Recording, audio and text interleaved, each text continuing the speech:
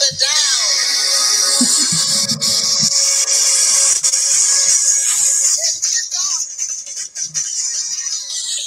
What the heck?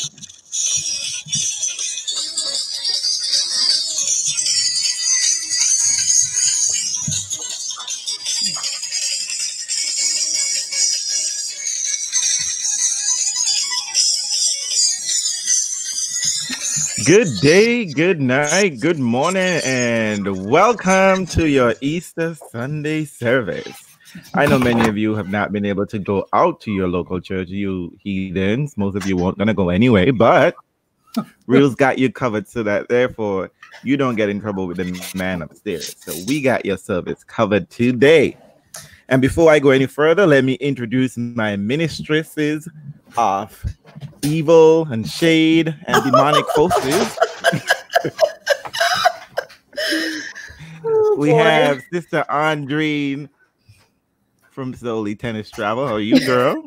I'm good. Hello? I'm good, Brother Reels. Wow. Apparently, you're trying to act like if you I wasn't talking to you. Why is it that you can't go in? I was here, but you like invoked evil on a holy day. I was like, what? No. Well, Tony said he's already in trouble, but I'm just saying. Oh, we're going to pray for you today, Tony. We are going to pray for Brother Anthony. How are you, Sister Andreen? How are you? I'm good. I went out yesterday. Okay. After 10 days of being inside, I'm a little bit like Jesus rolling away the stone. But did you go in like a bubble and like a plastic bubble and was just like with a siren said, maintain 12 feet, maintain 12 feet. I was so bad. We went to a park to just do a bit of walking because it's like, listen, I'm not getting any kind of exercise in because I'm just not that committed to doing those things on Zoom. And so we had mask on, we had the whole thing. And then I leaned over to my sister and I was like, that guy is really sneaky. He's running right by us and then he's sneezing. We're downwind from him. Oh my God. I would have fight somebody. I know. Suddenly everything was maniacal and like crazy and everything. But I was just like, can I tell you, it's so surreal to be outside. Like unfortunately, I'm like, unlike you and Janine, I think, who've been going out, I really have been in full on lockdown mode. And so every time I go outside, I'm like, oh, outside. How wonderful this feels. Fresh air. I know, right? It's like that. Like, it feels actually really creepy. And then my sister leaned over to me and she's like, it's so creepy. The sun is shining so brightly. Everything looks so good. It's too bad we could die as a result. Exactly. It's like Christmas morning, but it's death as your present. There's a possibility of death under the tree. I need to know if you were wearing a mask and were the people that you saw wearing masks. You know what? I will say, reporting from California, the people were wearing masks.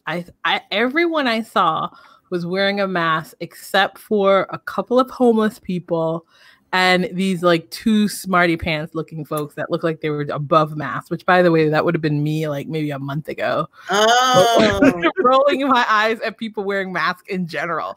Now I have to change my cultural practice. But yeah, it was like everyone, like, listen, people are taking it seriously now. They're wearing masks. Okay, good. Well, hello, Yvette, Sister Yvette, and Tony, Brother Tony. You are here and welcome. Sister Deborah is here. Sister Deb, I see your Easter hat on. Sister Deb. She got her Yvette, I know this you.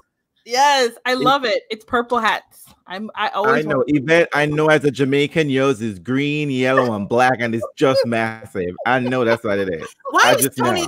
Wait a minute. Why is Tony talking about he can't get a mask? This motherfucker works. Oh, I'm sorry. We're not swearing. It's Easter Sunday. I mean, Jesus. Jesus, forgive me.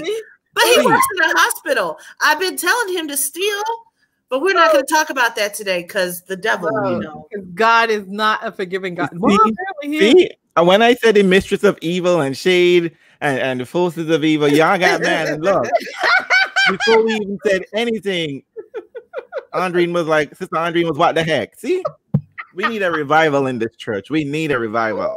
And yes. I beg your pardon. Sister Deb says deacons can't wear hats. She got her white gloves on. Oh, I told you she had her white gloves on. Sister Deb, I am playing with you. Sister Deb, I am not playing with you, Sister Deb. She's like the usher guiding people to their seats. I love the ushers. Let her pass the collection today. You were late. I know you. I know you're no church lady. I know you're no church lady. Even you gotta tell me that. And all the way from Far Ohio, we got Sister Janina. What's going on with you? Praise the Lord. We let her in the country. Praise the Lord. How are you, Miss? That's all you gotta say. How are you? I know. So let me tell you about my mask wearing experience yesterday. I had to go to the grocery store to get stuff for this beautiful Easter dinner I prepared, and most people were not wearing masks, but I did see a family. Why the whole family was out, I do not know, but it was a mother and two daughters.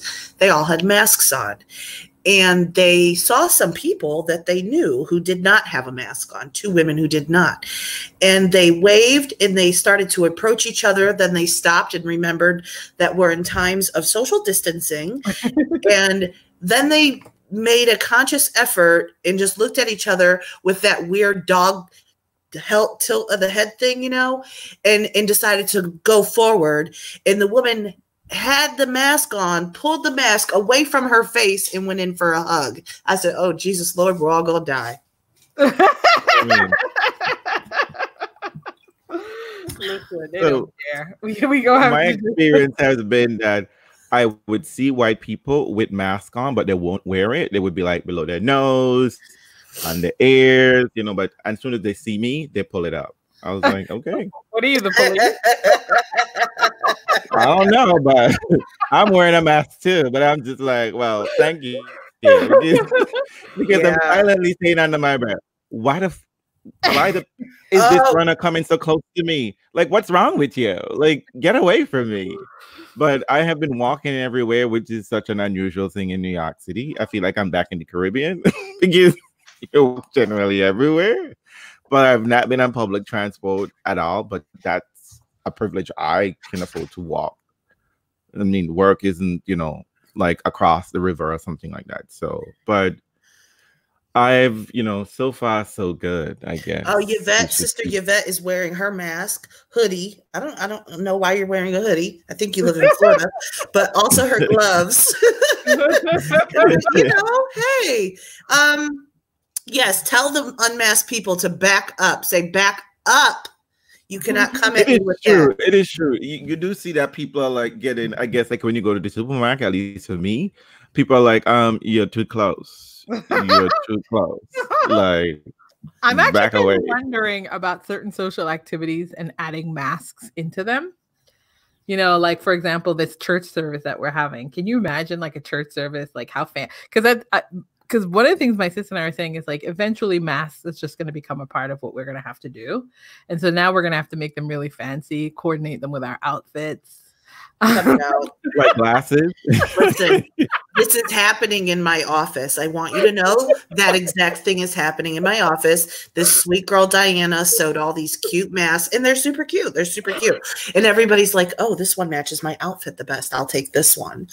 And she's totally capitalizing on it because that's what Americans do. She brought in like 15 masks with a printed out piece of paper saying, these are cloth. They will not protect you 100%, but they will protect you better than nothing. Please feel free to take one. If you like another, let me know. It will be $5. Yes. I say you go, Diana. The first is free. The first is free. Is here. The first that is how free. The drug dealers hook you in. Let me give you a little taste. Free. Well, I mean, I call myself supporting the Chicago mask making group. I ordered these masks like I think maybe 2 weeks ago. Next thing, the Chicago people sent me an email. The mail service is now becoming a problem. So I don't know when these masks are going to get here. So luckily I went into my toolkit, and I think my sister and I bought masks like a long time ago, like at the $1.99 store or the 99-cent store for 99 cents. And so these are just like these like very light, no frills masks that we ended up using. So nothing fancy. Although I have seen some cool African print masks on Facebook. I might go. My thing is that I just keep sweating under the mask, and I just feel like, oh my God, I'm just like, whatever germs my body is trying to get rid of anyway, it's just all pulled in my face. Just pick up one of the church fans reels. But I'm afraid to like wipe my nose or anything because I have to go in and touch the mask. And I was like, oh my God.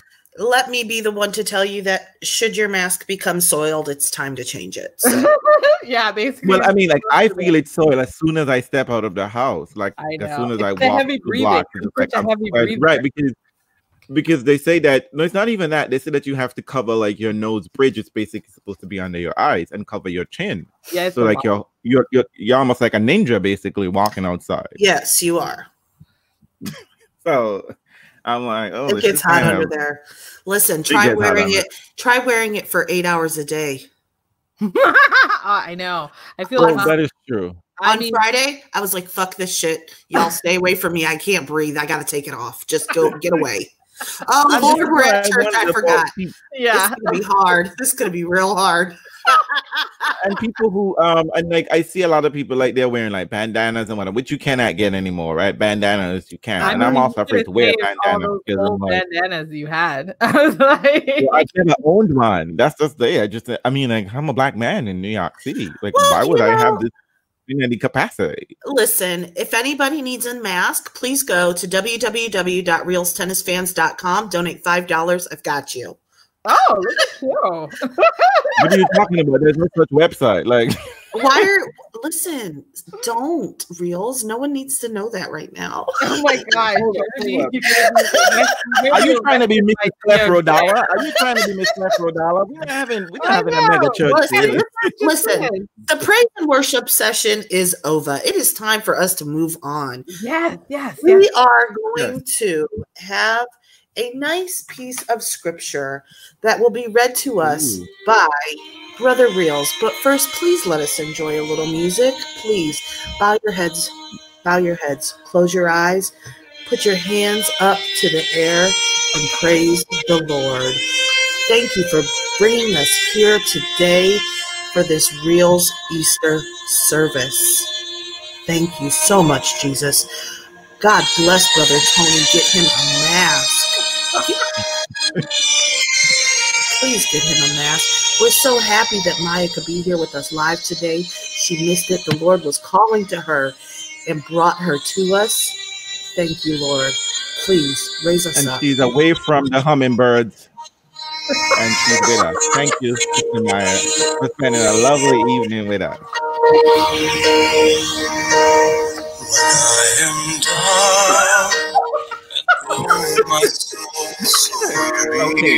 Listen, children, do we have to send you to the back of the church? Copyright rules impose that we should give it a right. Let's give it a rest now. Please note this is for fair use only, not for commercial purposes. So they send me that email. They send me that email immediately. Now the word is taken from today's word. Oh, sorry. I was feeling it. I can't believe you're feeling this. It sounds like Irish music, by the way. Go ahead. Oh, sorry. I'm not the greatest of singers. I'm not even worried about the Irish music. It's the singer that I have a problem with. Please, Brother Reels. We're not here for that. Let's be kind. It's the fun. Everyone, please pay attention as to Brother Reels delivers us this piece of scripture. The word is taken from WADA's Anti-Doping Policy, Article 2. And what is strict liability? The principle of strict liability is applied in situations where urine, blood samples collected from an athlete have produced adverse analytical results. Amen. It means that each athlete is strictly liable for the substances found in his or her bodily specimen. Yes, and that an anti-doping rule violation occurs whenever a prohibited substance or its metabolites or markers is found in bodily specimen. Whether or not the athlete intentionally or unintentionally used the prohibited substance or was negligent or otherwise at fault. Here ends the word. Thank you so much, Brother Reels. Thank you. That was beautiful. Our tennis church. I hope you were listening to that. Do not let the devil come and get you to put those nasty, ugly things in your body. We need a clean church. Yes, we do. Yes, we do. I like that I have to say the scripture says we don't even care about your intentions. Nope, we don't. We don't. Because God knows that whatever you say, it's the opposite. When you say it's unintentional? Yes, it's intentional. As Brother Tony said, please don't forget to click the link. Thank you for that, Brother Tony. Thank you.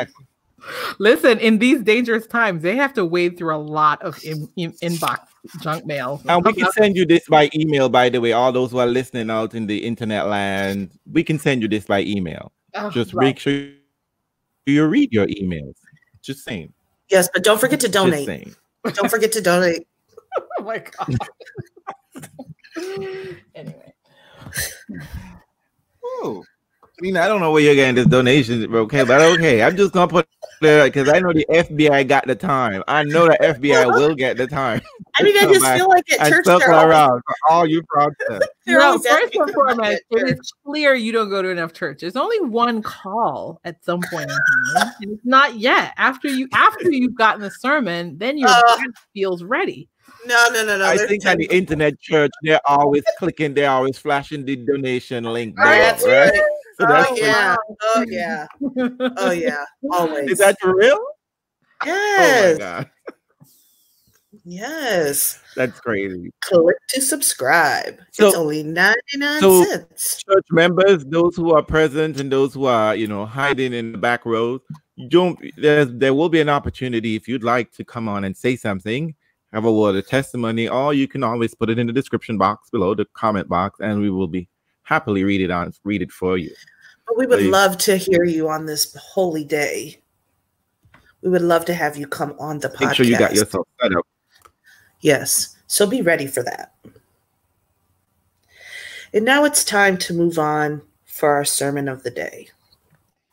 Today. Ooh. Yes, Brother Reels? No, I was waiting for Sister Janina to say the word, but I'm paying attention. Oh, I'm glad you are paying attention. Sister Andrine, are you also paying attention? I am. We need full attention here. I have got my notebook. I've got my notebook ready. Yes, please take notes. Today's word that I wanted to talk to you about has an overarching theme about the uniting of the tennis church. We are in some very difficult times right now. So we wanted to sit down. Very difficult, very divided.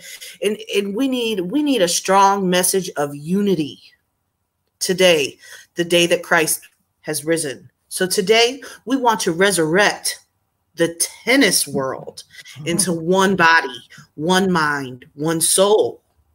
Okay? Are we all together? Can I get an amen? Amen. Are we speaking strictly for the men? She just said one mind, one body. The tennis. What's the default, mister? I mean, because in some churches. Let her deliver her sermon. Okay. All right. So I wanted I know. I wanted to draw from the wisdom of our new Italian leader of the tennis world, Andrea Gaudazzini. I don't know what his name is. Gaudazzini. Right? Gaudazzini. He had some thoughtful things to say about what's happening in the world right now, about everything just shutting down and what we need to do to get back and what we need to do to make it better. And he says, our immediate strategy has to be to protect the public health and safety. Listen, we have to protect the congregation. We have to watch out for the little people, the lower ranked players, the 250s of the world, the 500s. No, we don't need to try to protect Roger Federer. We just need to be grateful that he is still here with us. Amen. Amen. Amen. We don't need to protect Rafa. We will always be there to pick his butt. The camera will always be on him. We have to watch the little people, and we need to take care of them in these time of needs. You know, he said his tenure began with such tragedy. We had the Australian bushfires. We have the coronavirus outbreak. This poor man is bracing, he says, for World War III. We don't want that. We have to come together as a collective community and tell the devil to get away. We are going to join hands and pray as one. We are going to ask for forgiveness by WADA. Let all the people come back and come back strong. We won't ask what you did on the break. Just come back strong and healthy so that we can make all the money. We have to make all the money and unite under one church and praise the one true tennis god. Do you know who that tennis god is? Cash. Fill in the seats. It's all about, he tells us this is an opportunity. We can't let this get us down. This is an opportunity to come back bigger and better and stronger. He tells us that, you know, we have billions of fans in the world, but we're only taking a little tiny piece of that market. You know what's going to come good of this? We might get one uniting place to watch tennis, guys. This is a miracle in itself. This is a miracle. Nobody could do this other than Jesus. Nobody. He is considering getting rid of all of these different little platforms and getting us one tennis watching platform. Amen. I will believe it when I see it. That will be the work of a miracle. Listen, this is why we have to pray. We have to pray on this hard tennis. And I pray you be generous so I can borrow one of your passwords. Listen, we have to see the big picture, okay? We have to see the big picture. We have to let this be a collaborative effort and spirit so that we can get this done. Take strength from what your doctors and nurses are doing right now, okay? So that we can become one.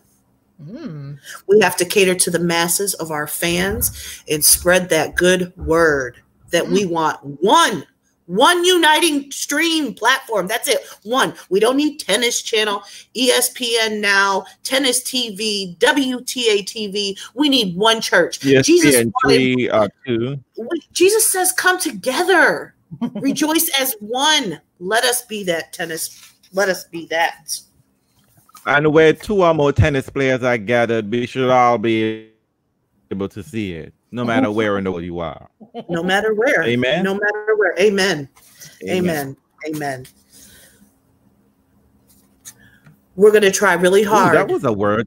We're going to try really, really hard. You know, we're worried about what the end of the year is going to look like, and it's scary because we don't like the unknown, and the devil is trying to get at us. But that's okay. We have to think about what it's going to look like in the future. Let's look to the future. Okay? What he tells us about the biggest one of all, the biggest devil of all, the United States. What does he say? What's he say? Well, really, he says that everything hinges on the United States, which is really kind of scary right now. Because if something happens and the U.S. Open gets canceled, it's really going to just put everything that they're trying to plan into such bigger turmoil. So we have to pray really, really hard that the U.S. Open happens. I mean, we know that the house of the U.S. Open right now is a place of body holding for the sick. So we have to pray for these people that they get well and get out so we can play sports.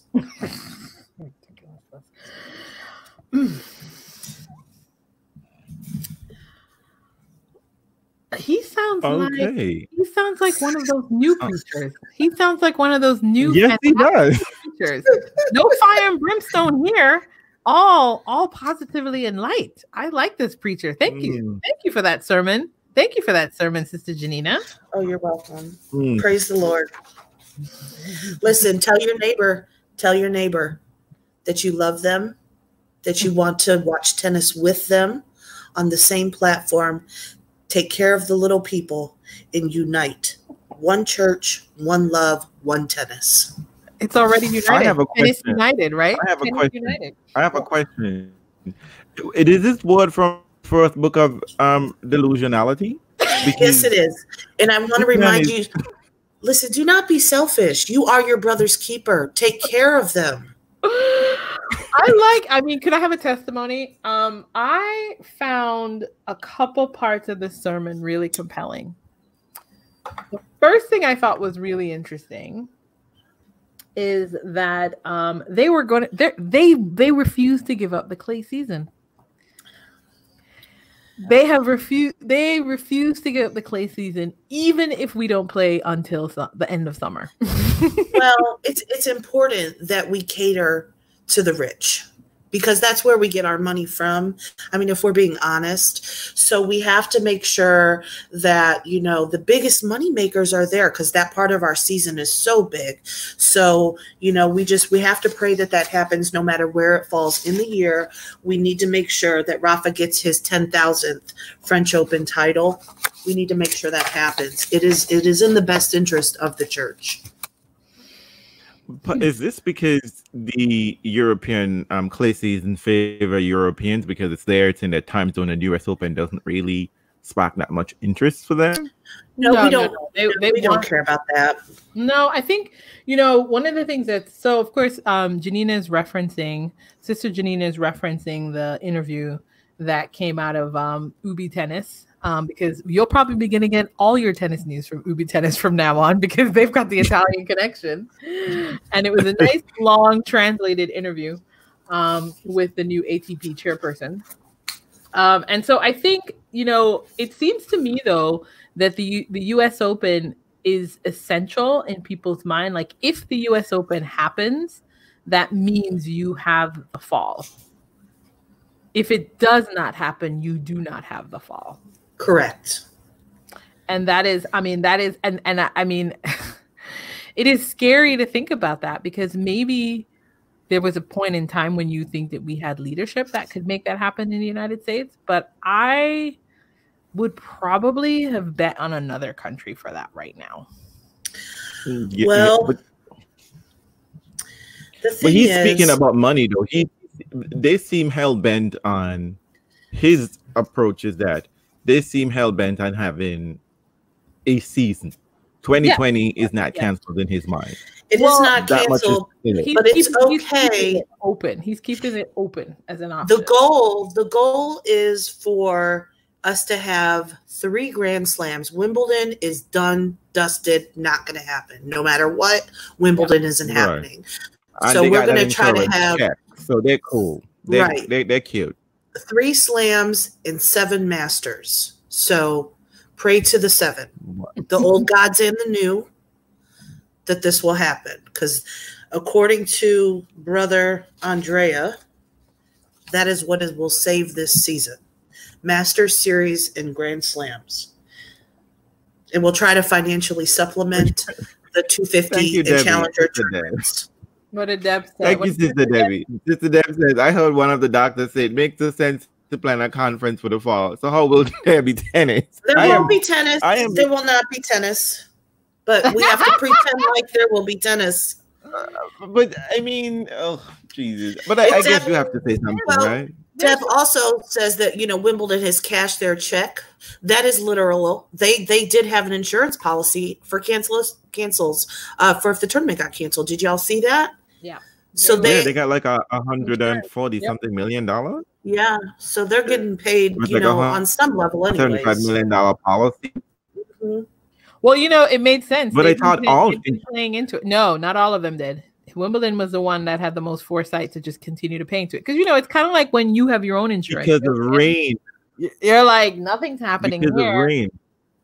No, there was pandemic insurance. This is what's interesting about it. Yes, it probably was the rain that led them to that, because they're the ones that have experienced, maybe some. Oh, and an insurance company wouldn't have given them a policy based on rain, because of the actualities would show that rain is a likely possibility, and they would have to pay out for that quicker. Right. The possibility of them paying out for weather is easier than paying out for like pandemic. Look at Wimbledon. Woo. Well, and they slipped the pandemic piece in there. I mean, they're aware, but it's as we've seen from the last pastor that we had, Deacon Obama. He predicted that we would potentially face a global pandemic and that we should shore up our teams. We haven't done that. So Wimbledon takes Wimbledon takes the prize. It's the best slam, prettiest slam, loveliest slam. And now look at them, secure in the fact that they didn't have a slam and they don't have to jockey with the schedule anymore. I think the French and the US Open are still wondering about their schedule. See, if the French was in a better position, right? They too could go through the summer unworried because they would have known that they were canceled. But now they get to elongate the pain and suffering all the way to September. Right. But I'm just simply saying Wimbledon, I guess Wimbledon knew they had to have pandemic insurance because of all the slams. That's the likelihood of if there is a pandemic, if they decide to go ahead, it would have been spread in there like more than any place else. People queuing up for days. No, it's like Yvette said. They learned a lesson from the bird flu. No, HS. Yeah. The bro. Well, actually, speaking of, do you think so? Then what do we think about who else would have insurance? Don't we think the tournaments in Asia would have insurance, knowing all that's possible? I think the likelihood of us having tournaments in Asia is stronger. Probably, because if we have learned nothing, we have learned that the United States is not prepared. So they don't have any insurance. So there will be no tennis in America at all. Anyway, probably baseball is trying something. And I don't know how they imagine that could even happen when people are literally spitting everywhere that's part of the sport. But I don't know. I don't know how they're going to imagine. And you're literally spitting on the ball and touching it. And I don't know how they imagine that's going to happen. But, a white man would see a mountain and figure we can make something happen. They don't care who they bulldozer to get through that. So they're going to try something. It will fail, but they're going to keep on trying. Reading this man's statement, his interview, I am just like, this is complete madness. This interview would have made sense to me beyond the let's get together, whatever the case may be. I do detect when he's saying let's get together, he's speaking strictly on the men fraction, whatever fraction is going on in the ATP itself, not necessarily with WTA. But I'm like, Sarah, we haven't been able to no one has been able to fix this problem that you seem to pretend this is, right? He doesn't seem to see this as a pandemic. This is just merely a problem that's going on right now. He doesn't seem to be talking with the gravity or the scale of this issue. And somehow I'm like, what are you talking about? I don't understand why you think he was. You think so? I think this is the only way you're going to move. I think you have a pandemic that is a moment for you to actually recalibrate. I think in the very beginning, he establishes that there's no urgency. He would like to recover the season, but there's no urgency in recovering the season if you don't come back different. He's like, this is a time for self-reflection. This is a time you've never had a chance to plan. The players themselves talk about it. They never have its off time. Tennis, for the first time, has off time.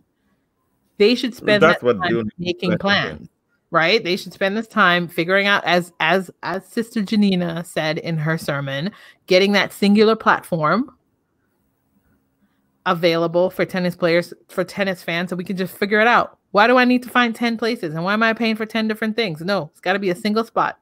A shining light, a beacon. This is where we find it. I think he makes a good point about be constructive in this period. Your nurses and your doctors are the ones that are doing real labor. And that should give you some perspective about the fact that this infight is ridiculous, right? Listen, the corporate sponsorship, Sister Deb has already brought it up. Corporate sponsorship of tennis, because that's the other point he makes, is people who want to recover tennis but have it only happen in certain regions and then also only have it happen without fans. He's like, what sponsor is going to pay for that? Yeah, right. Exactly. That's why I'm finding. I hope you noticed, though, in the speech that he said there were going to have to be sacrifices. Y'all saw that? Yes. Part of the sacrificial lamb. What I was confused about. Go ahead. I think part of that sacrifice is going to be sacrifices some players. What do you mean? They may be left on the altar, the ones that don't qualify for the big tournaments. Well, because clearly he talked about that, right? He talked about that it can't be too, but he said it can't be a second class tour. And nor should it be. It can't be a what, sorry? A second class tour. He said they can't be that distinction. So I mean, I think because I'm curious, like if we're like imagining, like if you could imagine returning a better tour. People are always saying unify. What does that look like though? If you want to come back bigger and stronger and better, what does that look like? So given the enormity of tennis around the world, right?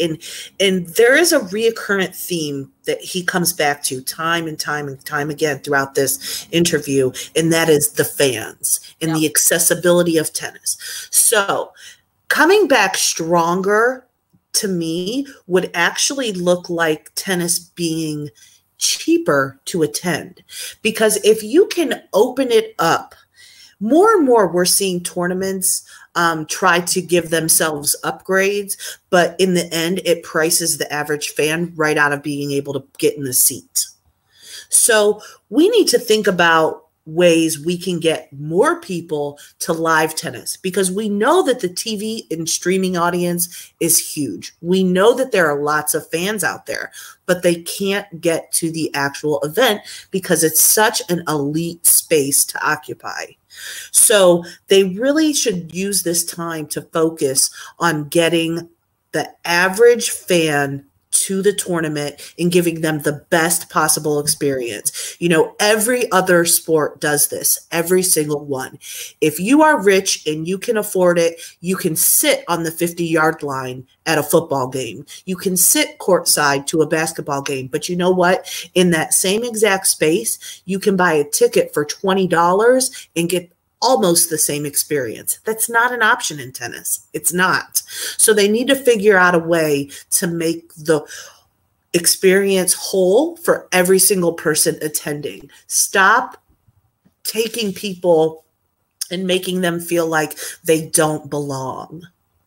Yeah, I thought that's a good point, because I think there was this idea in it that I don't know if you saw that he talked about that all the different tournaments are part of a single story of tennis, which that just sounds like a very, I don't know if it's a researched term or anything, but it's like there doesn't need to be competition across the tournaments. Mm-hmm. That was definitely the theme that was emerging. Indian Wells and Miami. Yeah, Fifth Slam or whatever.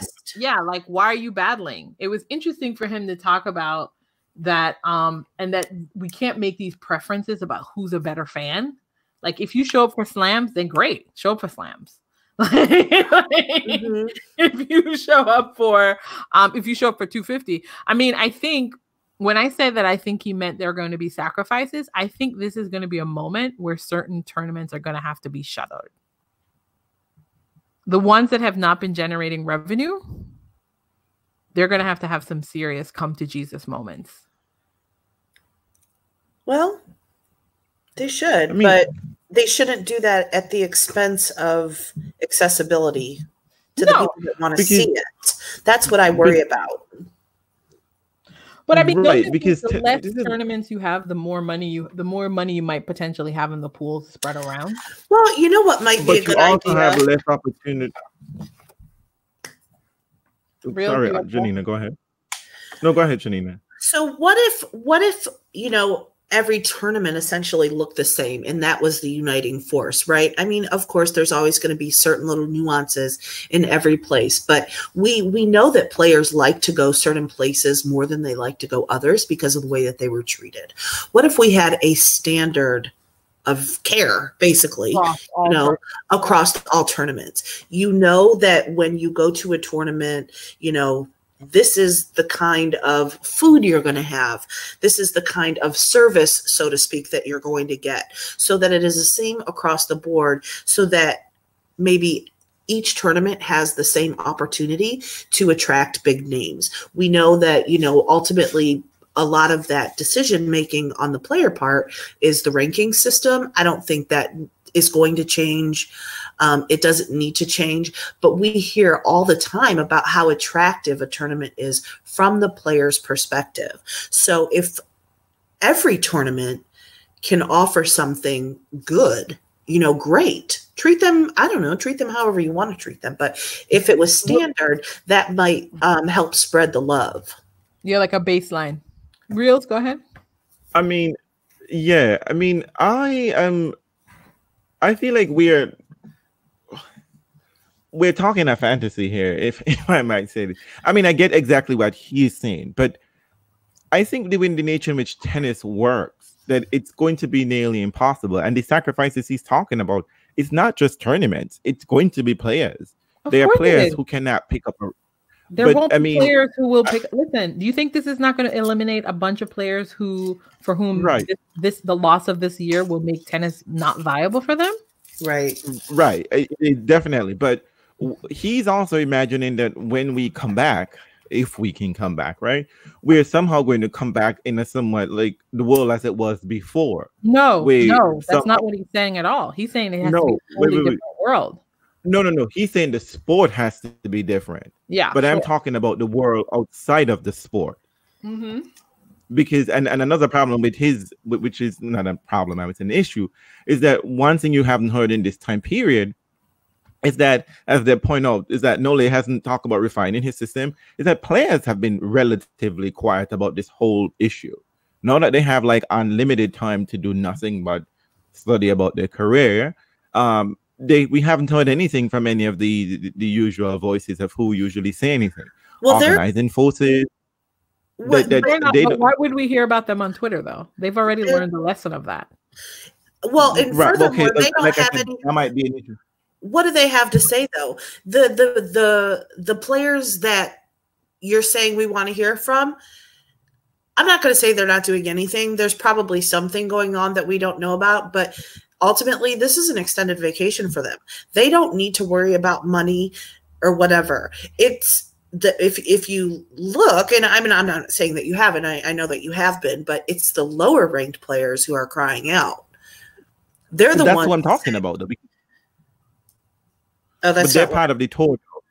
Yeah. They're the ones saying, what are you going to do to help us? What are you going to do to supplement us? We need, they need some kind of unemployment insurance like 90% of the world does. Well, that's what I mean in terms of I'm trying to imagine, because just the mere logistics of having a tennis tournament anyway. I mean, he's imagining, yes, that the world, that tennis, it's right that he is true that we should change tennis, it needs to be changed, etc. But I'm just unsure as to how all of that will happen unless we can imagine the world in which this tennis exists within, which is currently the problem, because we don't know what the world is going to look like and the logistics of how we're going to go about the world when what is causing this problem, we haven't have anywhere close to anything to a solution to this problem. Any of the solutions that we can have isn't being enforced. So tennis is going to be, it's perfect. This would work well if we went back to the way we were before, which is not a guarantee, if you get what I'm saying. But I think having a unified platform. Well, I think, listen, I think in the reality of this is, and this is the sad thing, right? Is you are going to imagine, the idea is that you should have all countries participate. But that's never really been the case with tennis, right? There's some countries that are more participatory than others. They have federations that support them. Their players don't have to struggle for funding. I think it's sad, and I think this is going to be the tricky thing, is that like what's happening in quote unquote the real world, you're going to have a ton of federations that I think are going to really struggle to remain viable as tennis federations. And the assumption that America is going to automatically even be one of them is something to really explore, because just the nature of how we're handling this means that we might not be able to even launch a tournament, because we're not going to have all this. Janina just talked about a certain standard, a certain baseline.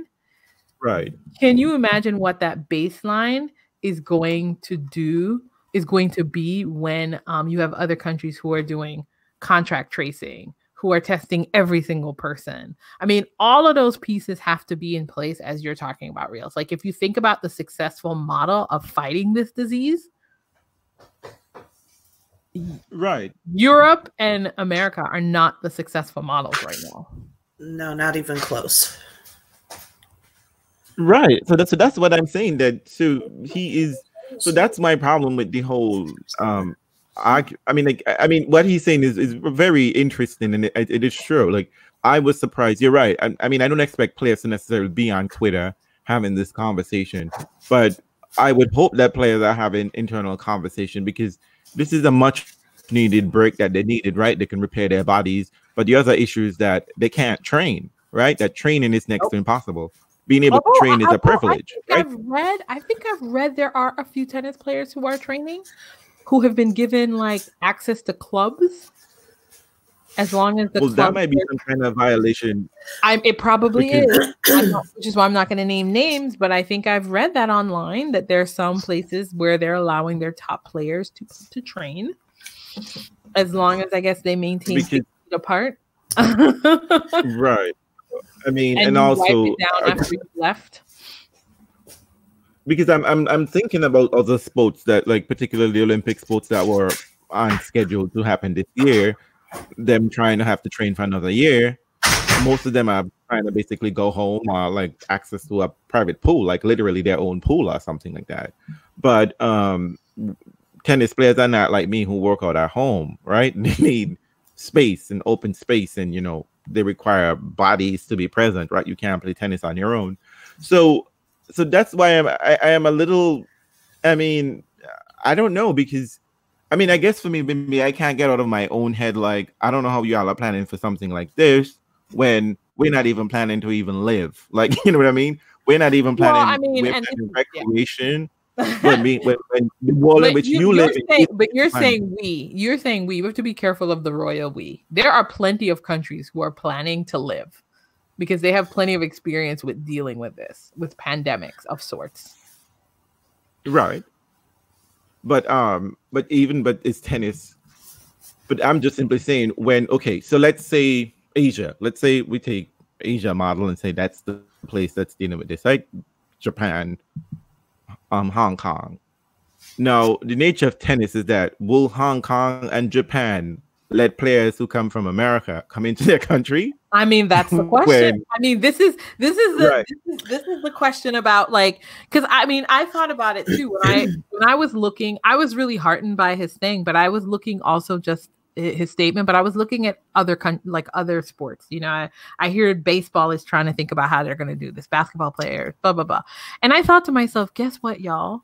The only way we're going to make a movement on this is if you all can figure out how to make sure that people live. So the money that you have saved, you probably need to help invest in whatever you can offer as the private sector to help the country get to where it needs to be.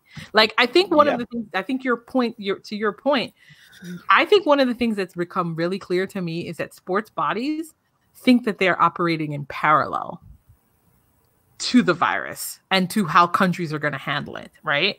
But that can't be. Because especially not for tennis. Bubble. Yeah, they're in a bubble. And are in some kind of bubble where what they're doing, they just need to concern about their yard. Yeah. And not necessarily like you live in a community though. You understand what I'm saying? And part of what drives tennis, I mean, it is okay for a tournament too, right? Because I've seen it in some boats, right? Where you have no fans, right? And they're experimented by, in one case, they eventually relented and let people in, but people had to stay like in a certain area, right? And socially distanced or whatever that is, right? And let's not forget that is an arbitrary 6 foot, right? We don't know if that might change in the future, right? Like, because we haven't done enough testing. So I don't know we're gonna have tennis where, like, how is the financial incentive going to work? How is money going to? And again, the nature of tennis is the logistic of like one person, a team moving from all over the world, coming through airports, various airports. not even that, not even just the players and their teams. You have to think about what it takes to actually put on the tournament. He says in that interview that any one tournament can produce the need for, just to get the tournament going, 2,000 to 3,000 people. And a lot of those people travel as well. They're not all volunteers from the local place that is holding the tournament. Right. Yeah, because the ATP travels with a team. Right. So, there's so much. And because everything isn't hitting every place at the same time, it's going to be a really long time before a global sport can be global again. It's going to be way longer. Any sport, really? Well, no, not really any sport, I don't think, because when you have sports, okay, so the NFL is central to America. They're not traveling from continent to continent. The baseball teams will be here. The NBA will be here. Those sports are going to be able to get up and running if things are under control in America, whereas tennis has to wait for the entire world to get back to normal. Or say goodbye, which is the part that I think people need to realistically take a look at. Although in this one moment, quote unquote, the most powerful country in the world, luckily is hamstrung. So that means that they would be on the chopping block. And so most likely the sacrifice won't happen. But I think part of the sacrifice. Yeah. Go ahead, Andre. No, you're to your point. Go for it. Part of the sacrifice. I was about to say part of the sacrifice for major sporting organization that they might have to leave America behind. International sporting organization. I know. America might have to be left behind, because here is another thing that you have to consider. That you have to operate, you have to adopt an international standard and behavior, that protocol that all players must subscribe to, because they can put other players at risk. Right, because they're in a small space.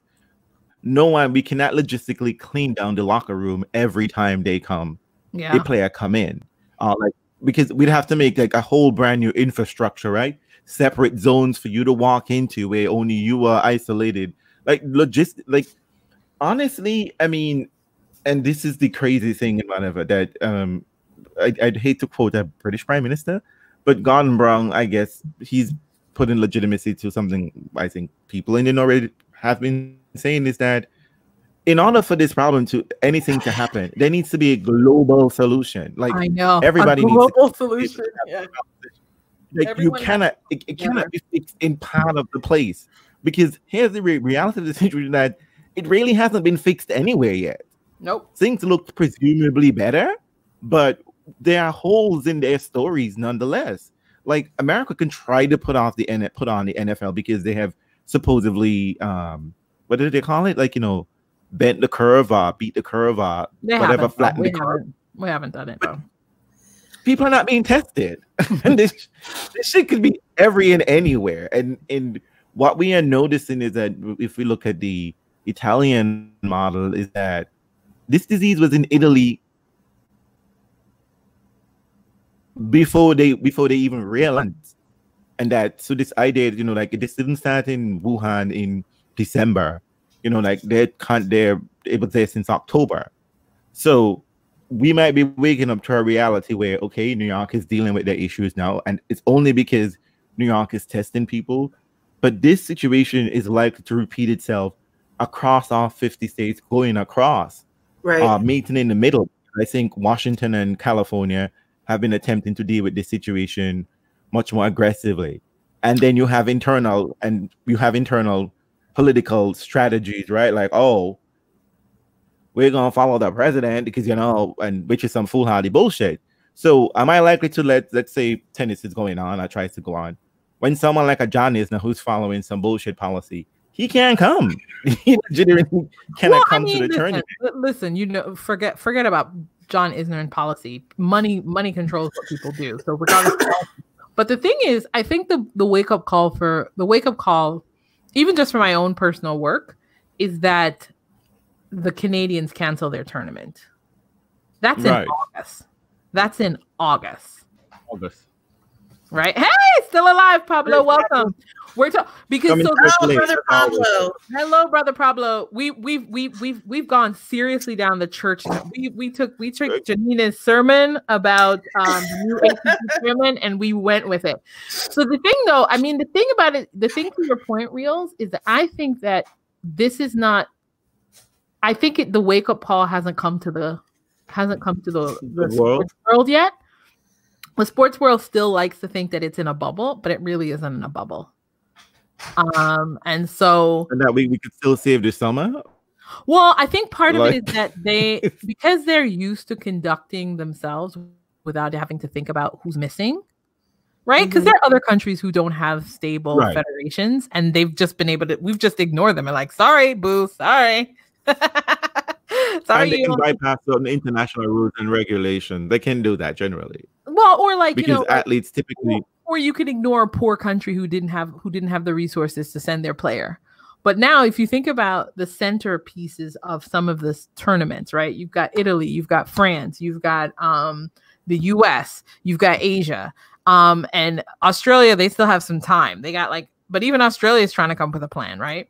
So it's like you've got all of these countries that have been the hub of this global sport, which we've called global, but we really haven't had players from, say, Africa in some ways. You know what I mean? We haven't even thought about those countries who couldn't fully participate.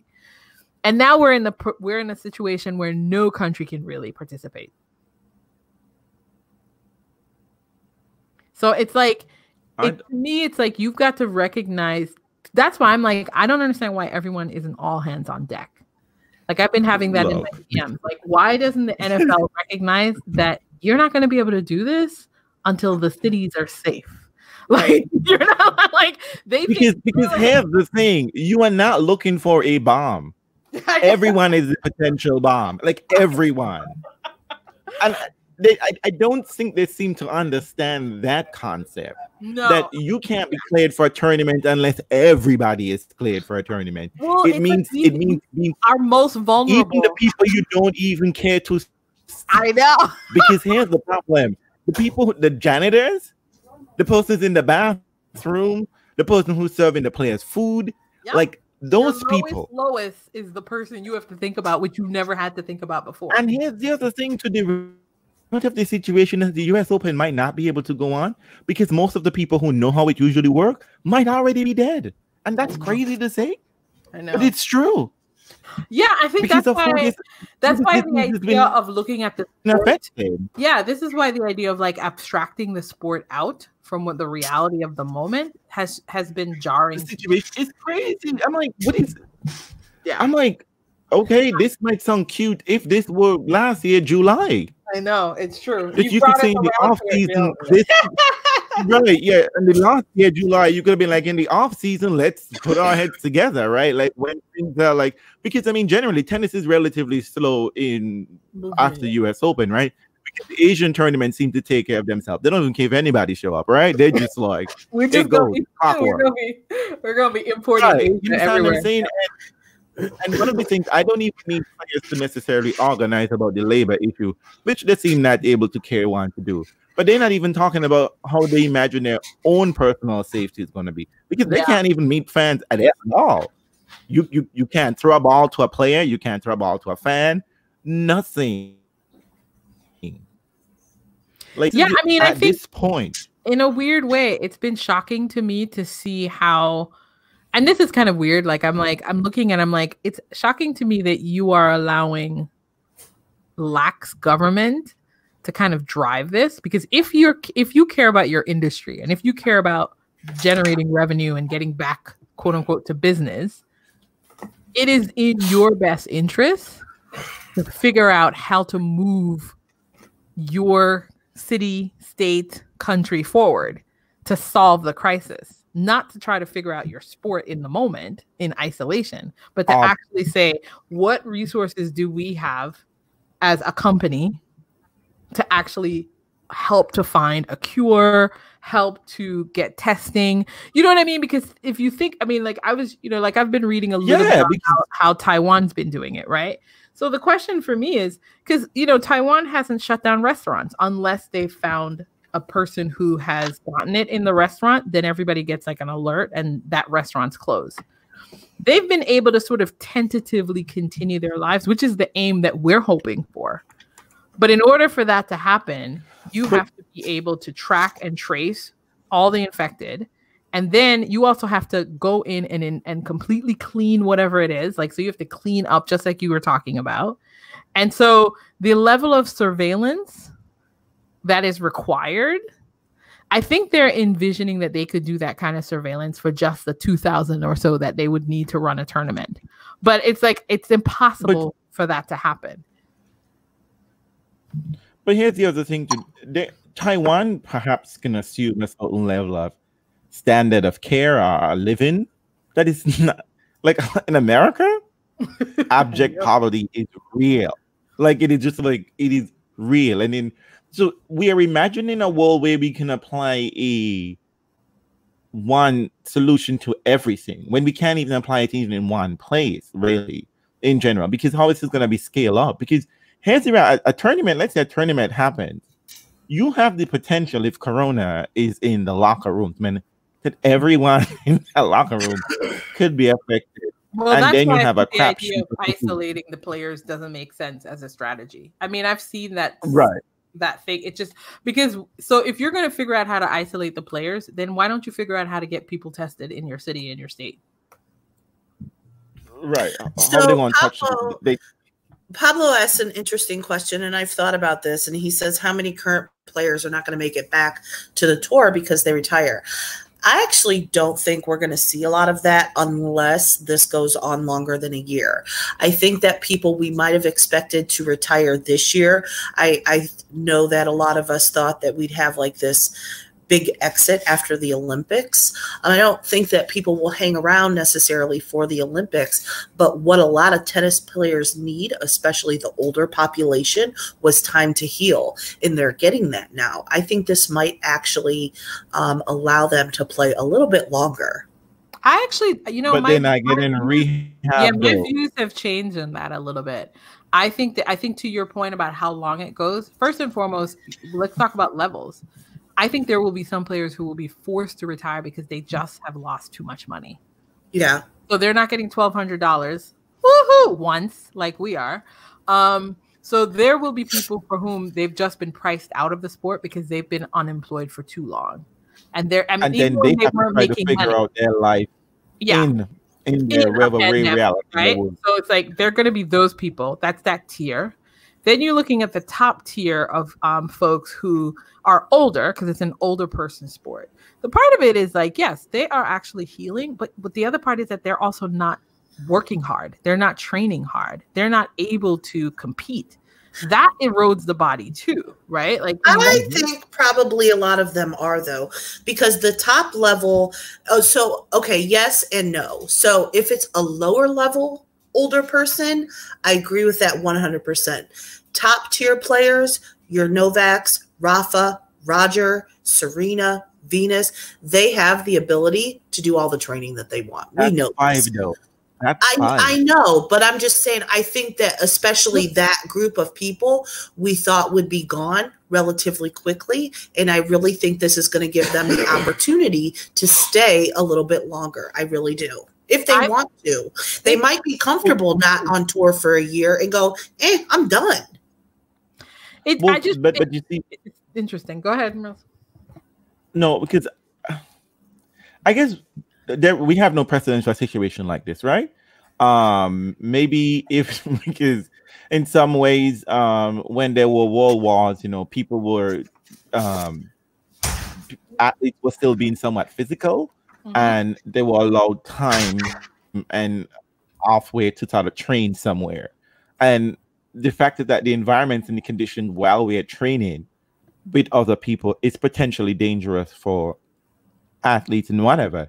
There is no sharing of resources now, because one of the things about this is that it almost forces us all to be selfish and self-centered, right? In order to protect ourselves, we can't necessarily share. But I think the people with the money already have their own resources. That's my point. The people with but it's a very, very, the thing that's tricky about tennis, it's a very, very small group. It's not right. It's not the top 100, right? It's like what, maybe the top 50, maybe.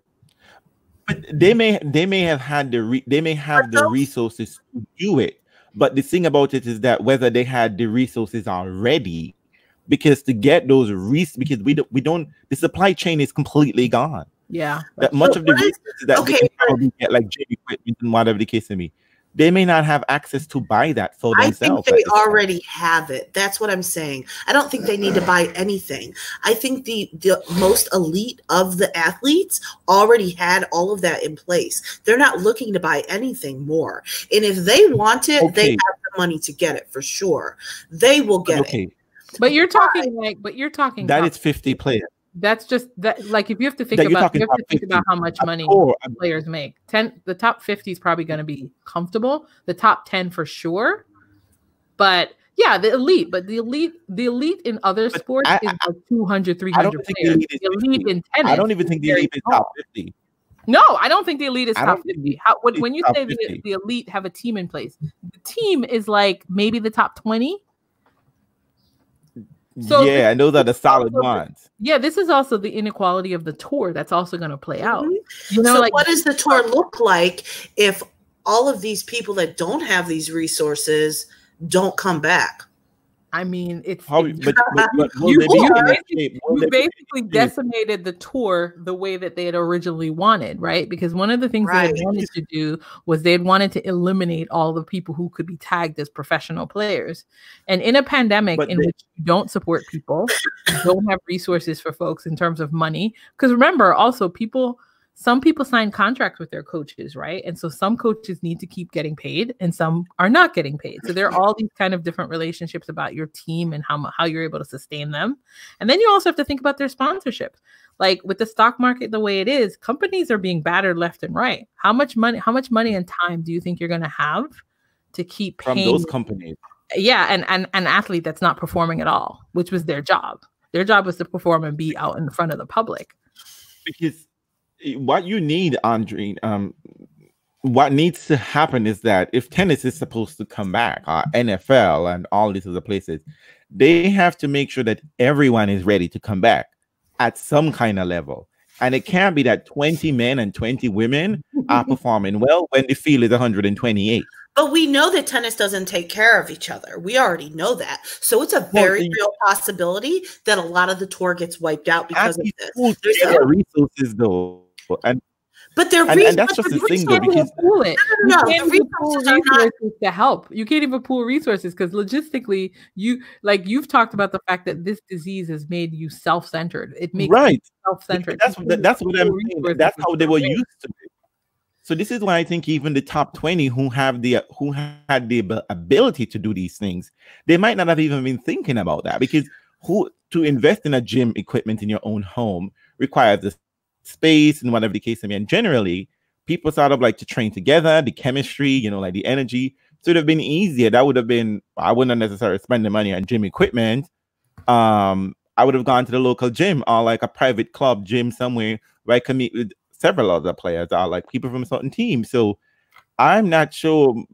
I don't even know if the tennis is an internal account of like, if we were to say come back tomorrow, are we in any shape ready? Like how, I don't know. I think this is. I think this is when I'm saying, like, when I sat down and I heard that the heads of different sporting organizations were meeting with the president, which I thought was great. But then I realized that with that crew, it's going to be a limited conversation because they're so centered on themselves, right? They're so self-focused. About profits. Yeah, like whatever it is, I know they didn't span out, right? They were like, how can we come back? And the first thing they're saying is, let's come back without fans. But how joyous is that going to be as a model ultimately? Like, well, you know what? At the end of the day, like, who wants that to be the model moving forward? Like, you're just going to wait until a vaccine shows up like 18 months from now? Or do you try to figure out a way to help the society move into a direction?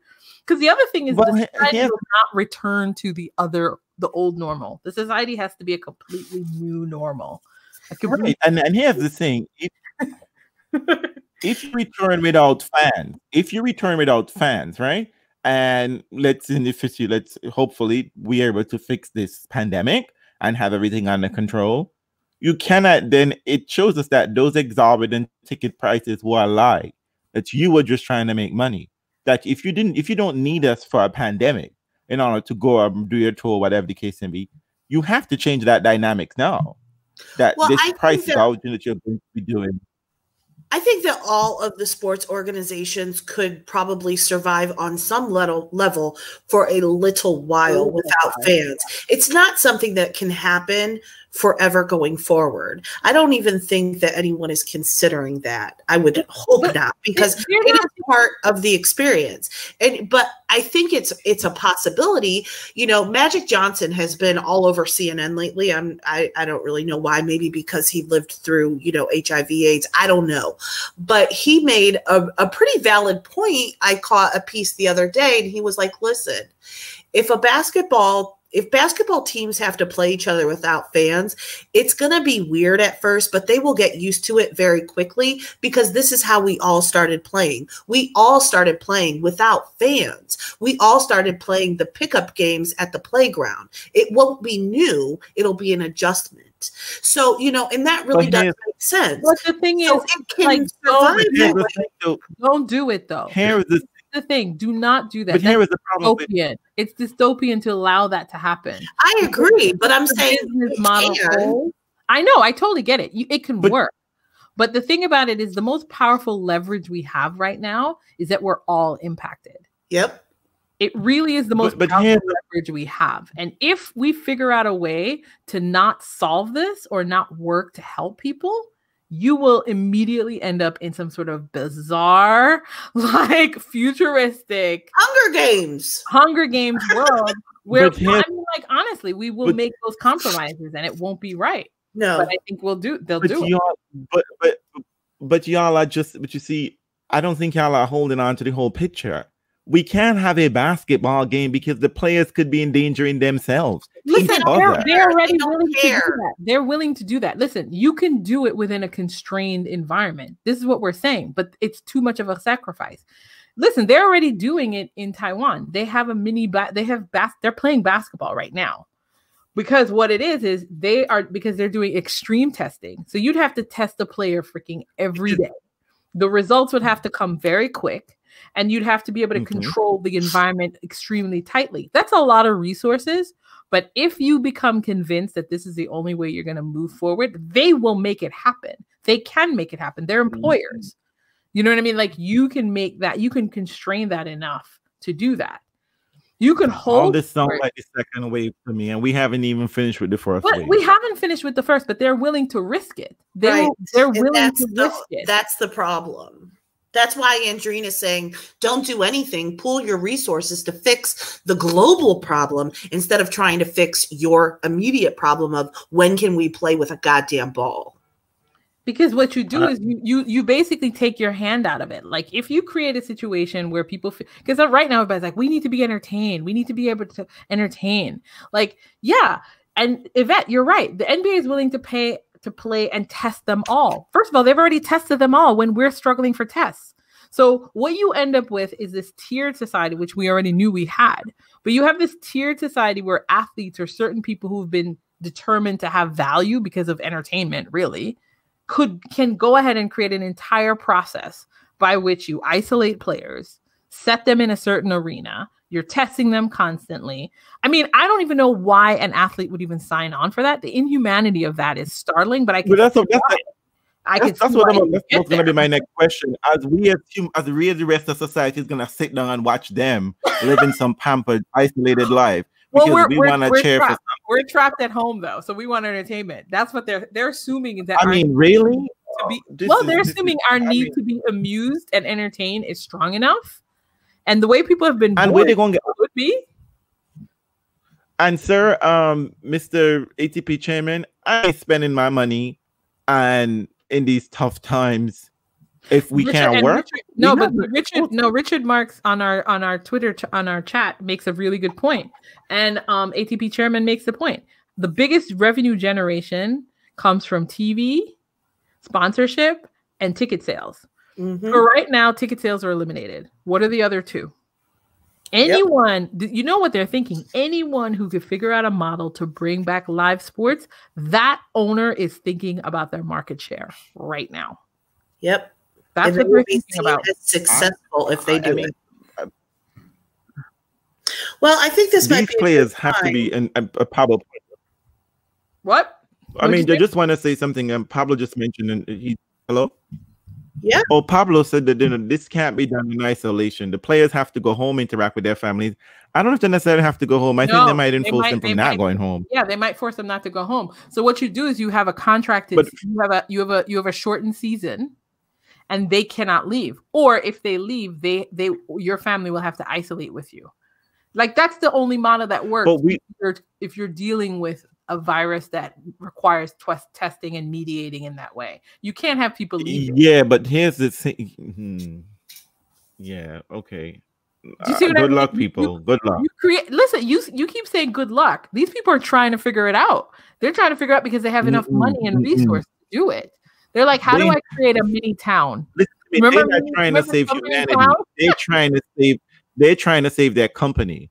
And this is precisely the thing that Corona is this is where it gets more valid, right? This is the sermon. This is the teaching from God right now. We can only this is the environment in which Corona thrives, right? Yeah. Corona seems to thrive when we're doing the selfish thing, right? When we are sitting here being, don't close down, leave the airport open, let's make some money, let's talk about the economy. What did I tell you? You are your brother's keeper.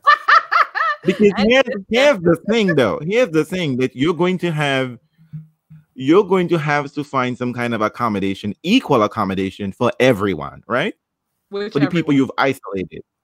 No, you don't. That you've isolated. No, you don't. Why? We don't even have equal accommodation for everybody now.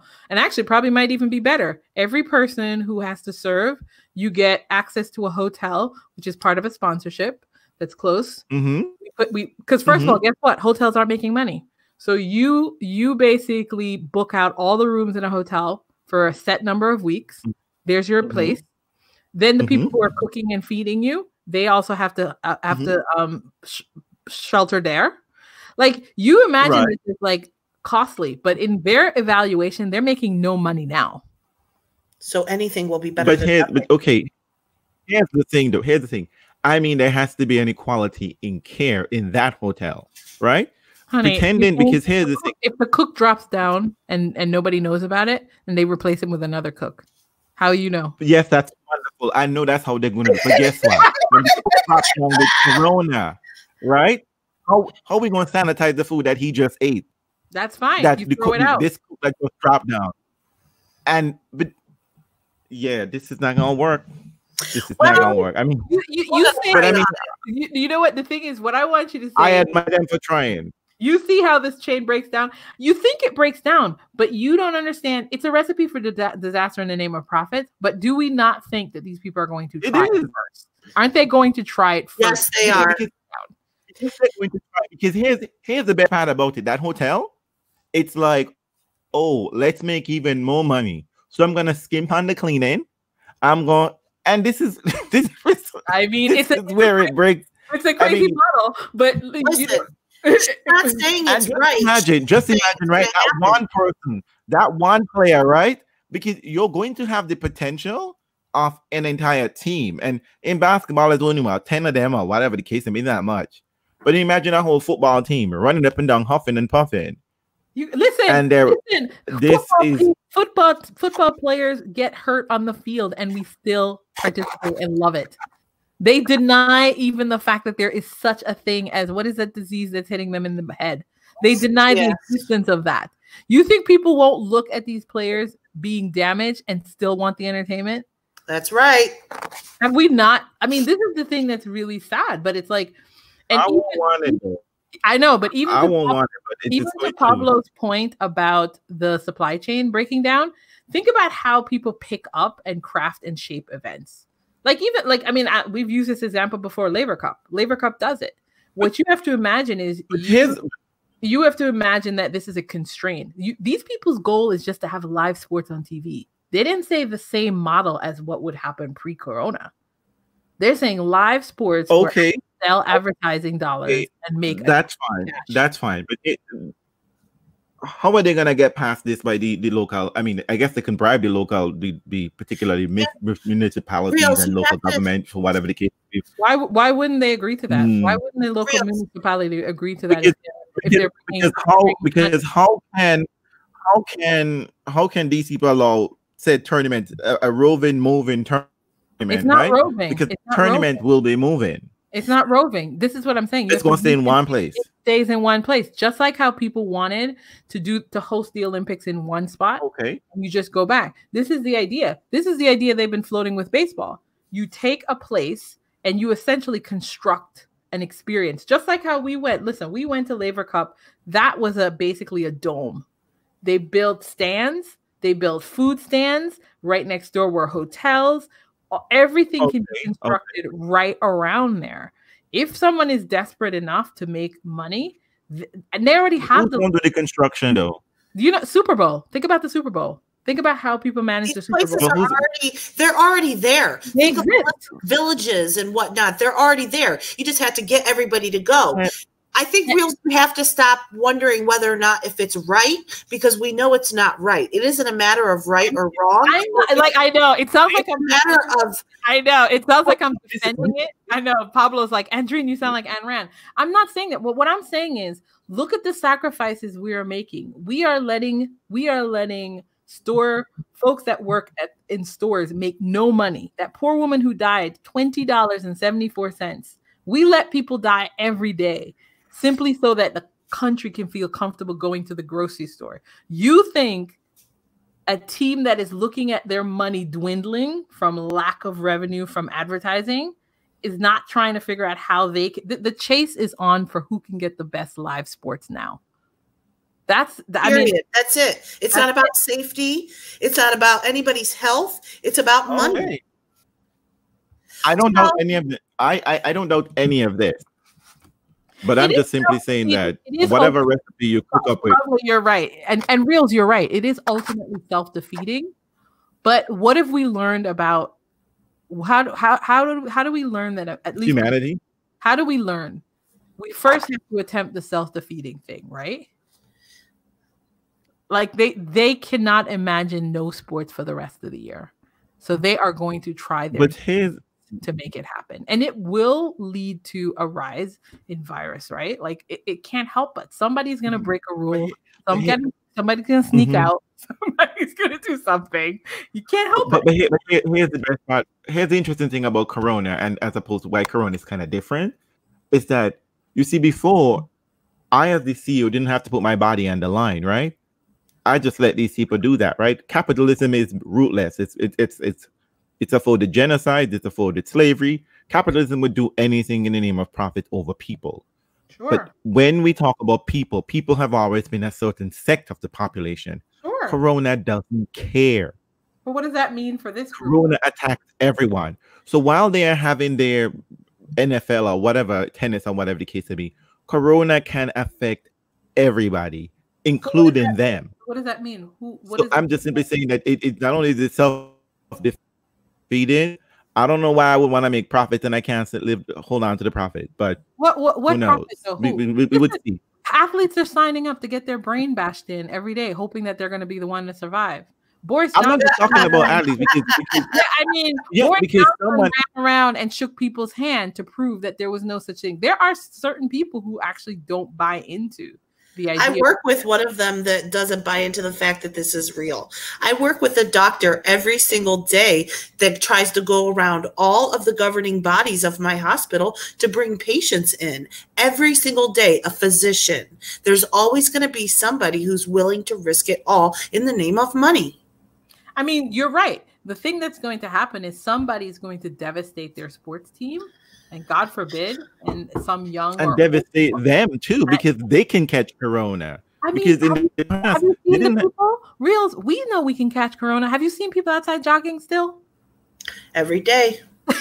And you know what we're learning about that? They're not coming in contact with anyone per se, though. I mean, they're taking this. We're slowly learning that those people who are out jogging and sweating and running past other people are actually able to spread it more into the air than the person just walking and breathing because their sweat particles are falling off. So, I mean, just it's there's so much that we still have to learn, and we are going to fail on so many levels before we get it, if we ever truly get it. That's what's going to happen. We're going to keep trying all of these new different ways about how, let's try this, let's try that. Maybe we can do it this way. And it's not going to work. It's not going to work. It's not going to work. I do believe we will reach a time that it is under control. But how many people are we going to lose in the process to get there? Because people are just flat out selfish. Period. It's all about being selfish. We do not think with a collective consciousness in this world, let alone this country. We do not.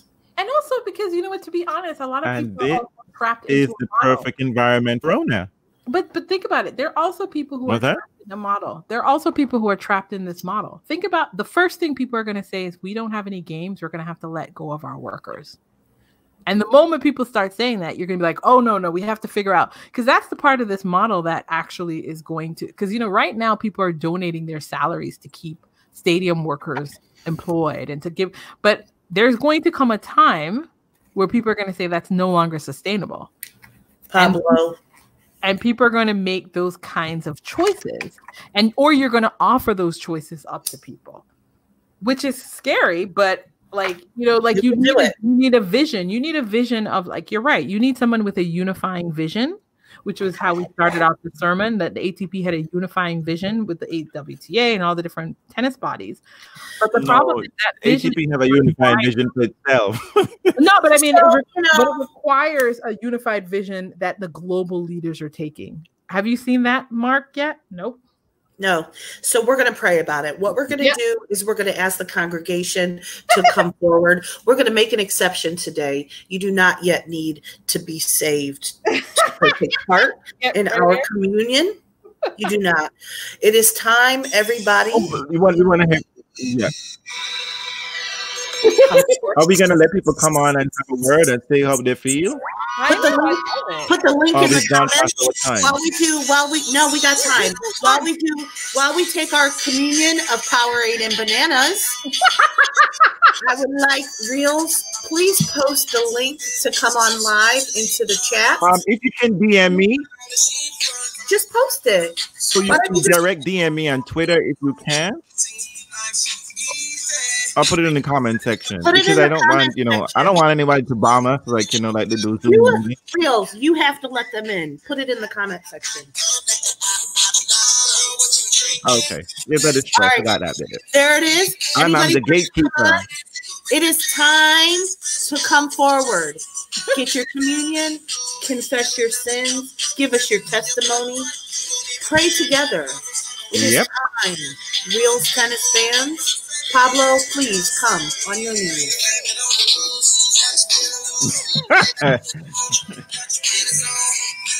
We have wine and it's being given out by Benoit Pair. So Deacon Deb is here. Jazz, hello, Deb. How are you? Hey, forgive I don't think I've combed my hair in about 5 days, so. Welcome to the world. Hey, Deb. How are you doing? Hey.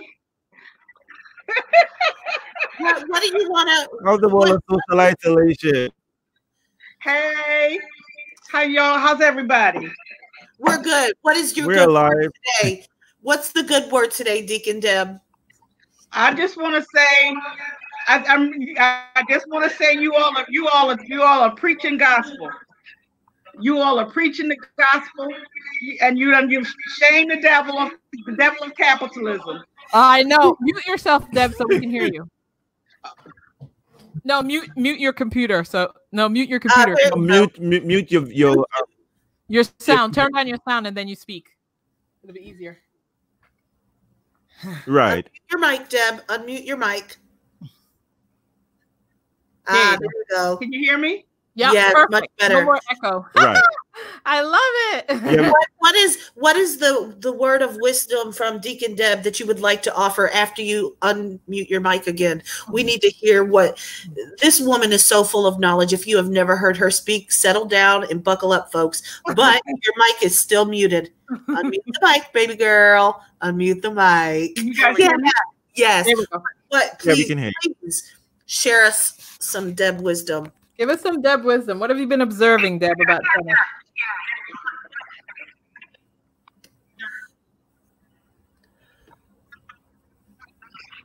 Start speaking. Well, one of the things that I've been observing is that everyone seems in such a hurry to get this thing back on the road, but I don't know how they're going to do it with a global sport like tennis. I just can't see it. And all you need is one link that kind of sets everything off. So, but I just wanted to listen to you guys. You're doing an awesome job. Great. You look lovely. Happy Easter.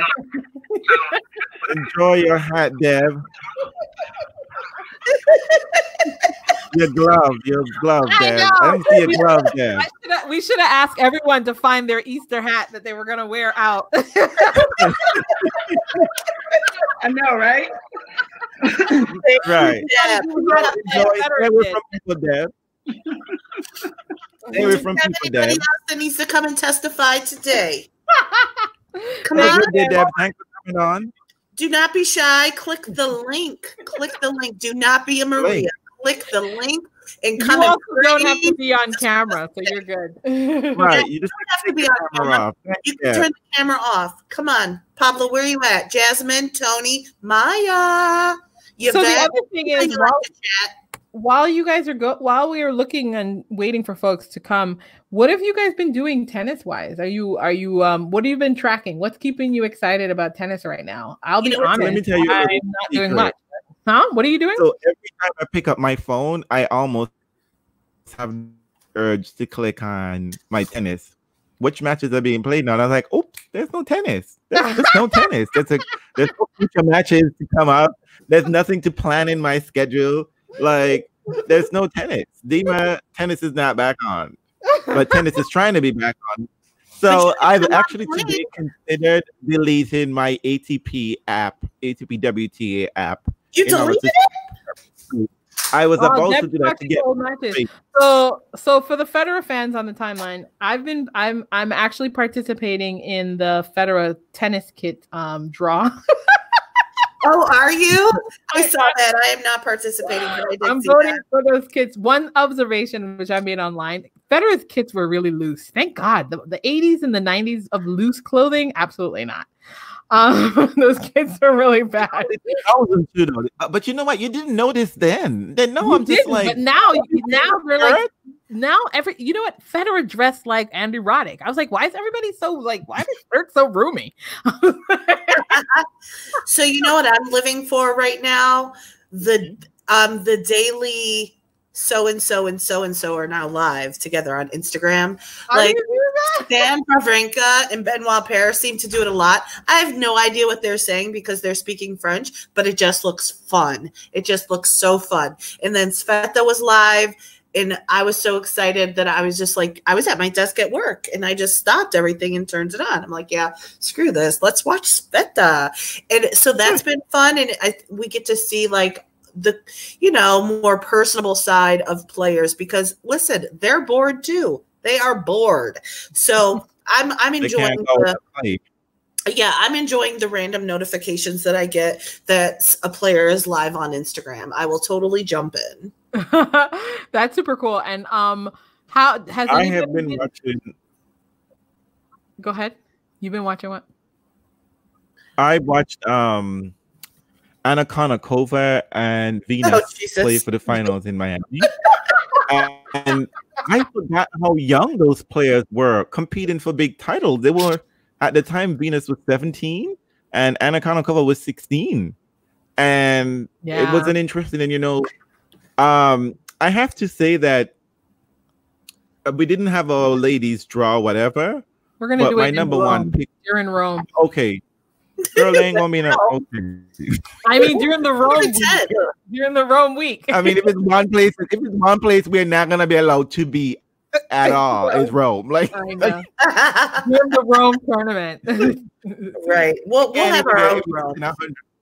But yeah, so that was it was interesting watching some of those old matches. Watching well, I guess I watch YouTube, and YouTube keep putting out. Apparently, tournaments are putting them out just the same.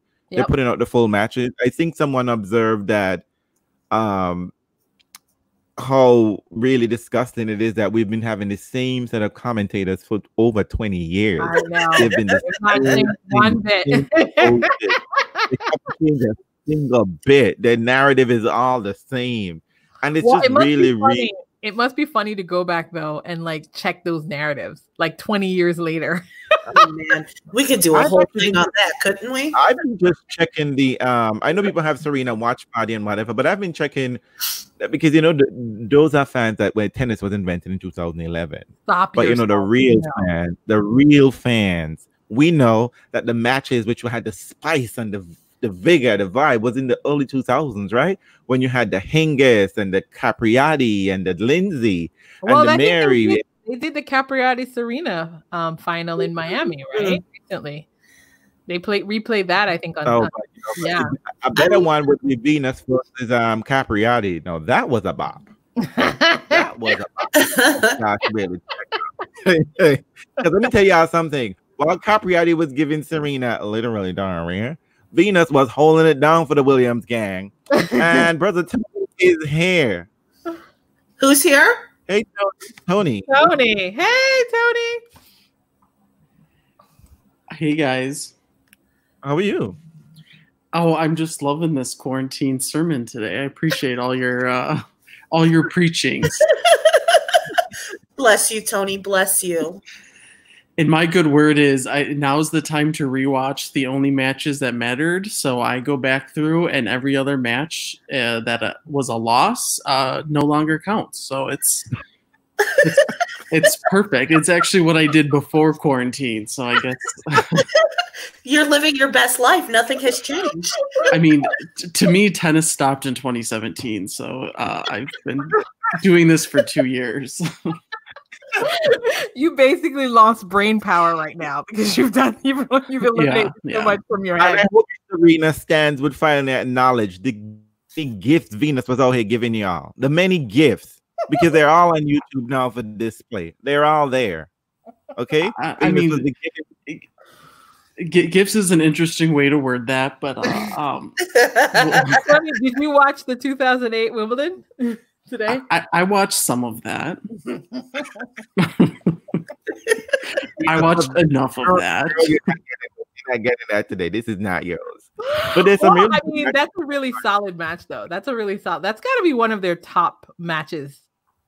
Where obviously Venus comes out on top, but like still got to be one of their better played matches because sometimes the skill level is always a little bit off. Somebody was having a higher tier, but I felt like both of them were at the same peak at that moment. No, Tony, have you added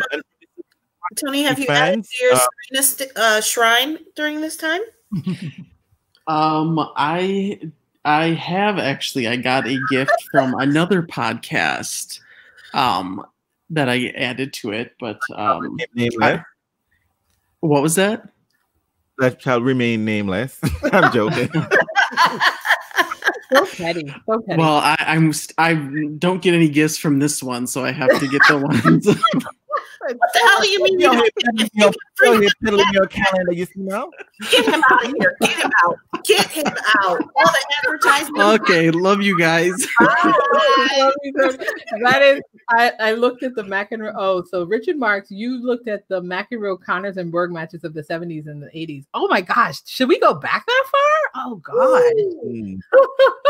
You know what though? I don't like any of those players per se though. No, but you know what? I wouldn't mind looking back at some of those early like 80s, 90s like US Open night matches. Those are pretty good. If I tell you guys that I have started watching old matches, you know we're in a really bad place. I know, because you don't rewatch old matches. I do not watch old matches. That's why she's watching Feta. That's why I want. Well, hey, did you see Venus and Grigor though? I mean, like she's trying to get him to get naked. I'm here for it. And you know what? He did it. I mean, he didn't get naked, but she kept asking, "Let me see your abs. Come on, Grigor."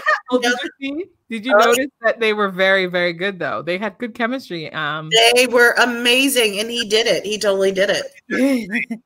Let me said she's been watching the Federer volley challenge. Have you seen any of that? I didn't see Federer do his. If he did one, I don't even know, but apparently he started it. I did see again on Instagram. What's his name? Sergei Stahovsky, and I don't know, was that his wife with him? Whoever was with him seemed to be a better volleyer. Oh no, that's the Andy Murray challenge. The Andy Murray challenge was the one where he was trying to get you to do it in pair. Federer's one was the challenge where it was just by yourself.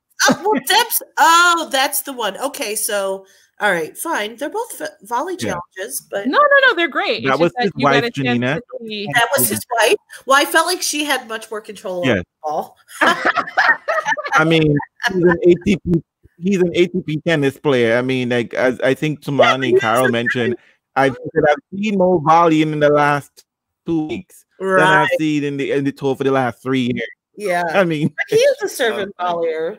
I like the little challenges that they've been doing. I mean, it is kind of nice to see some of the players. I haven't been tuning into the Stan and Benoit pair sex fest or inappropriate. Oh, you should. It's inappropriate. I mean, they're speaking in French, and luckily I understand. But I think somewhere someone sometimes translates some of it.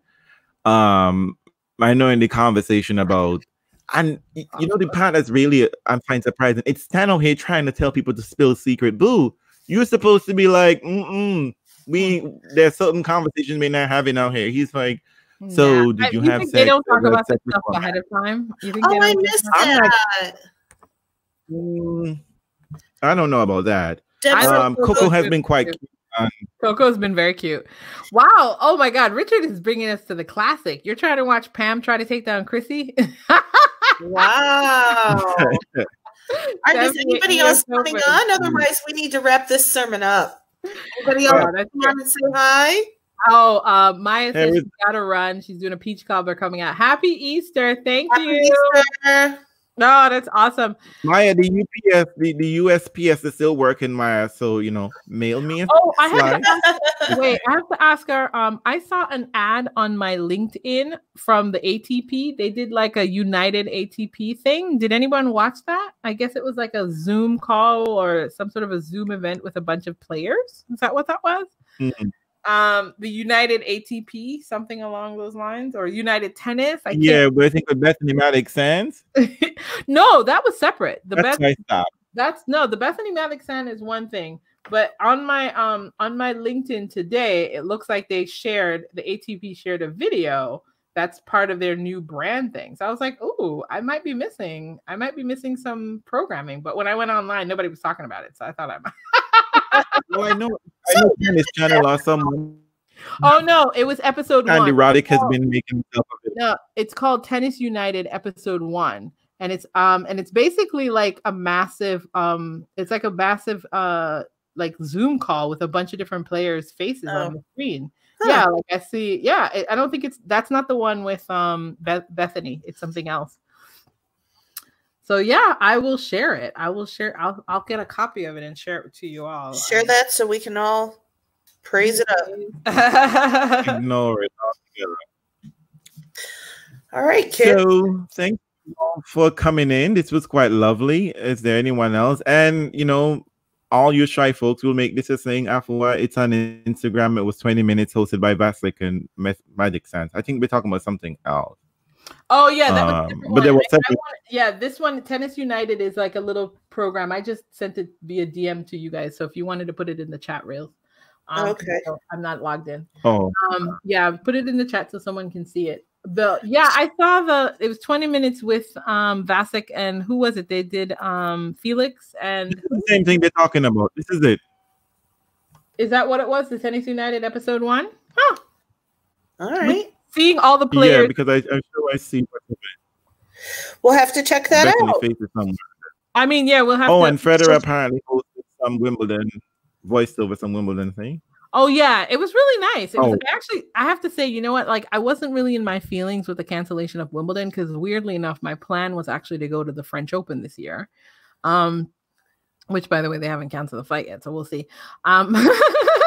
But no, so I was kind of, because I'd prepared myself for Wimbledon to be canceled, but then Federer's voiceover, where he does the like, you know, Wimbledon is going to come back next year. Cheer, you know, we cheer for you now. Oh my God. It totally got me a little bit like, oh my God. I got a little bit verklempt, to be honest. I was like, oh wow, this is like the end of an era. Like, we assume these things come back, but you just never know. As real as you have no idea. You never know. But you know, everyone wants to say, but you know what? I hear it. You know, I come across the doom and gloom, so not enough. You're like, I'm the one that's like, it's gonna be Hunger Games, and you're like, no, they'll never.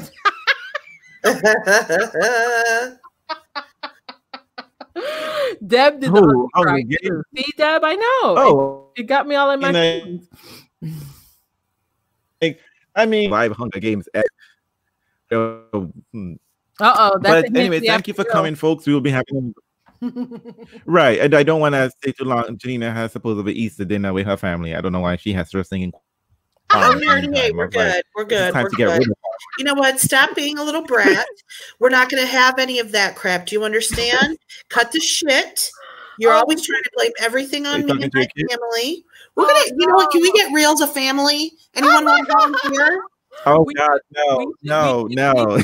We should have played Federer out. We should have played Federer's Wimbledon message out. That would have been. Where is it? I'll play it. Yeah. That was lovely. So we can all. So, folks, this is an open invitation. This was supposed to be an hour podcast, but apparently, you know what? You know how we like to discuss real and pertinent issues. Exactly. No, well, that was a real sermon. We were preaching. We were tag team preaching with Janina. Woohoo! Bring notes. We're always in trouble. We're always in trouble when Janina bring notes. I will say though, I do think it's interesting to read that wonderful fantasy piece by the new ATP chairperson. Let's imagine a future where tennis has one single platform, as Janina said. Can you imagine how amazing that would be, though? I mean, seriously, it would be pretty freaking awesome. And one freaking app. They already have YouTube, though. They have YouTube, so. Okay, so listen, kids.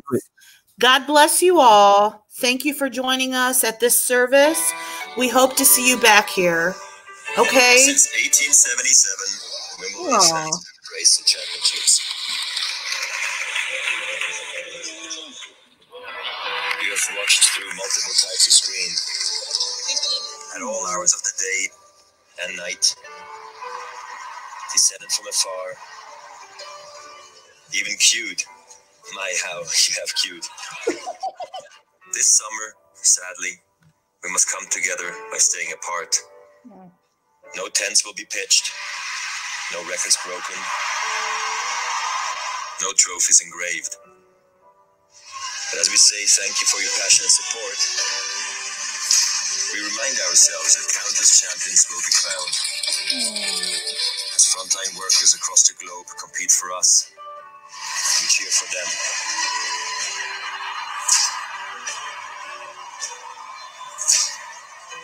For now, we play suspended. We are united in hope that tomorrow will be better than today.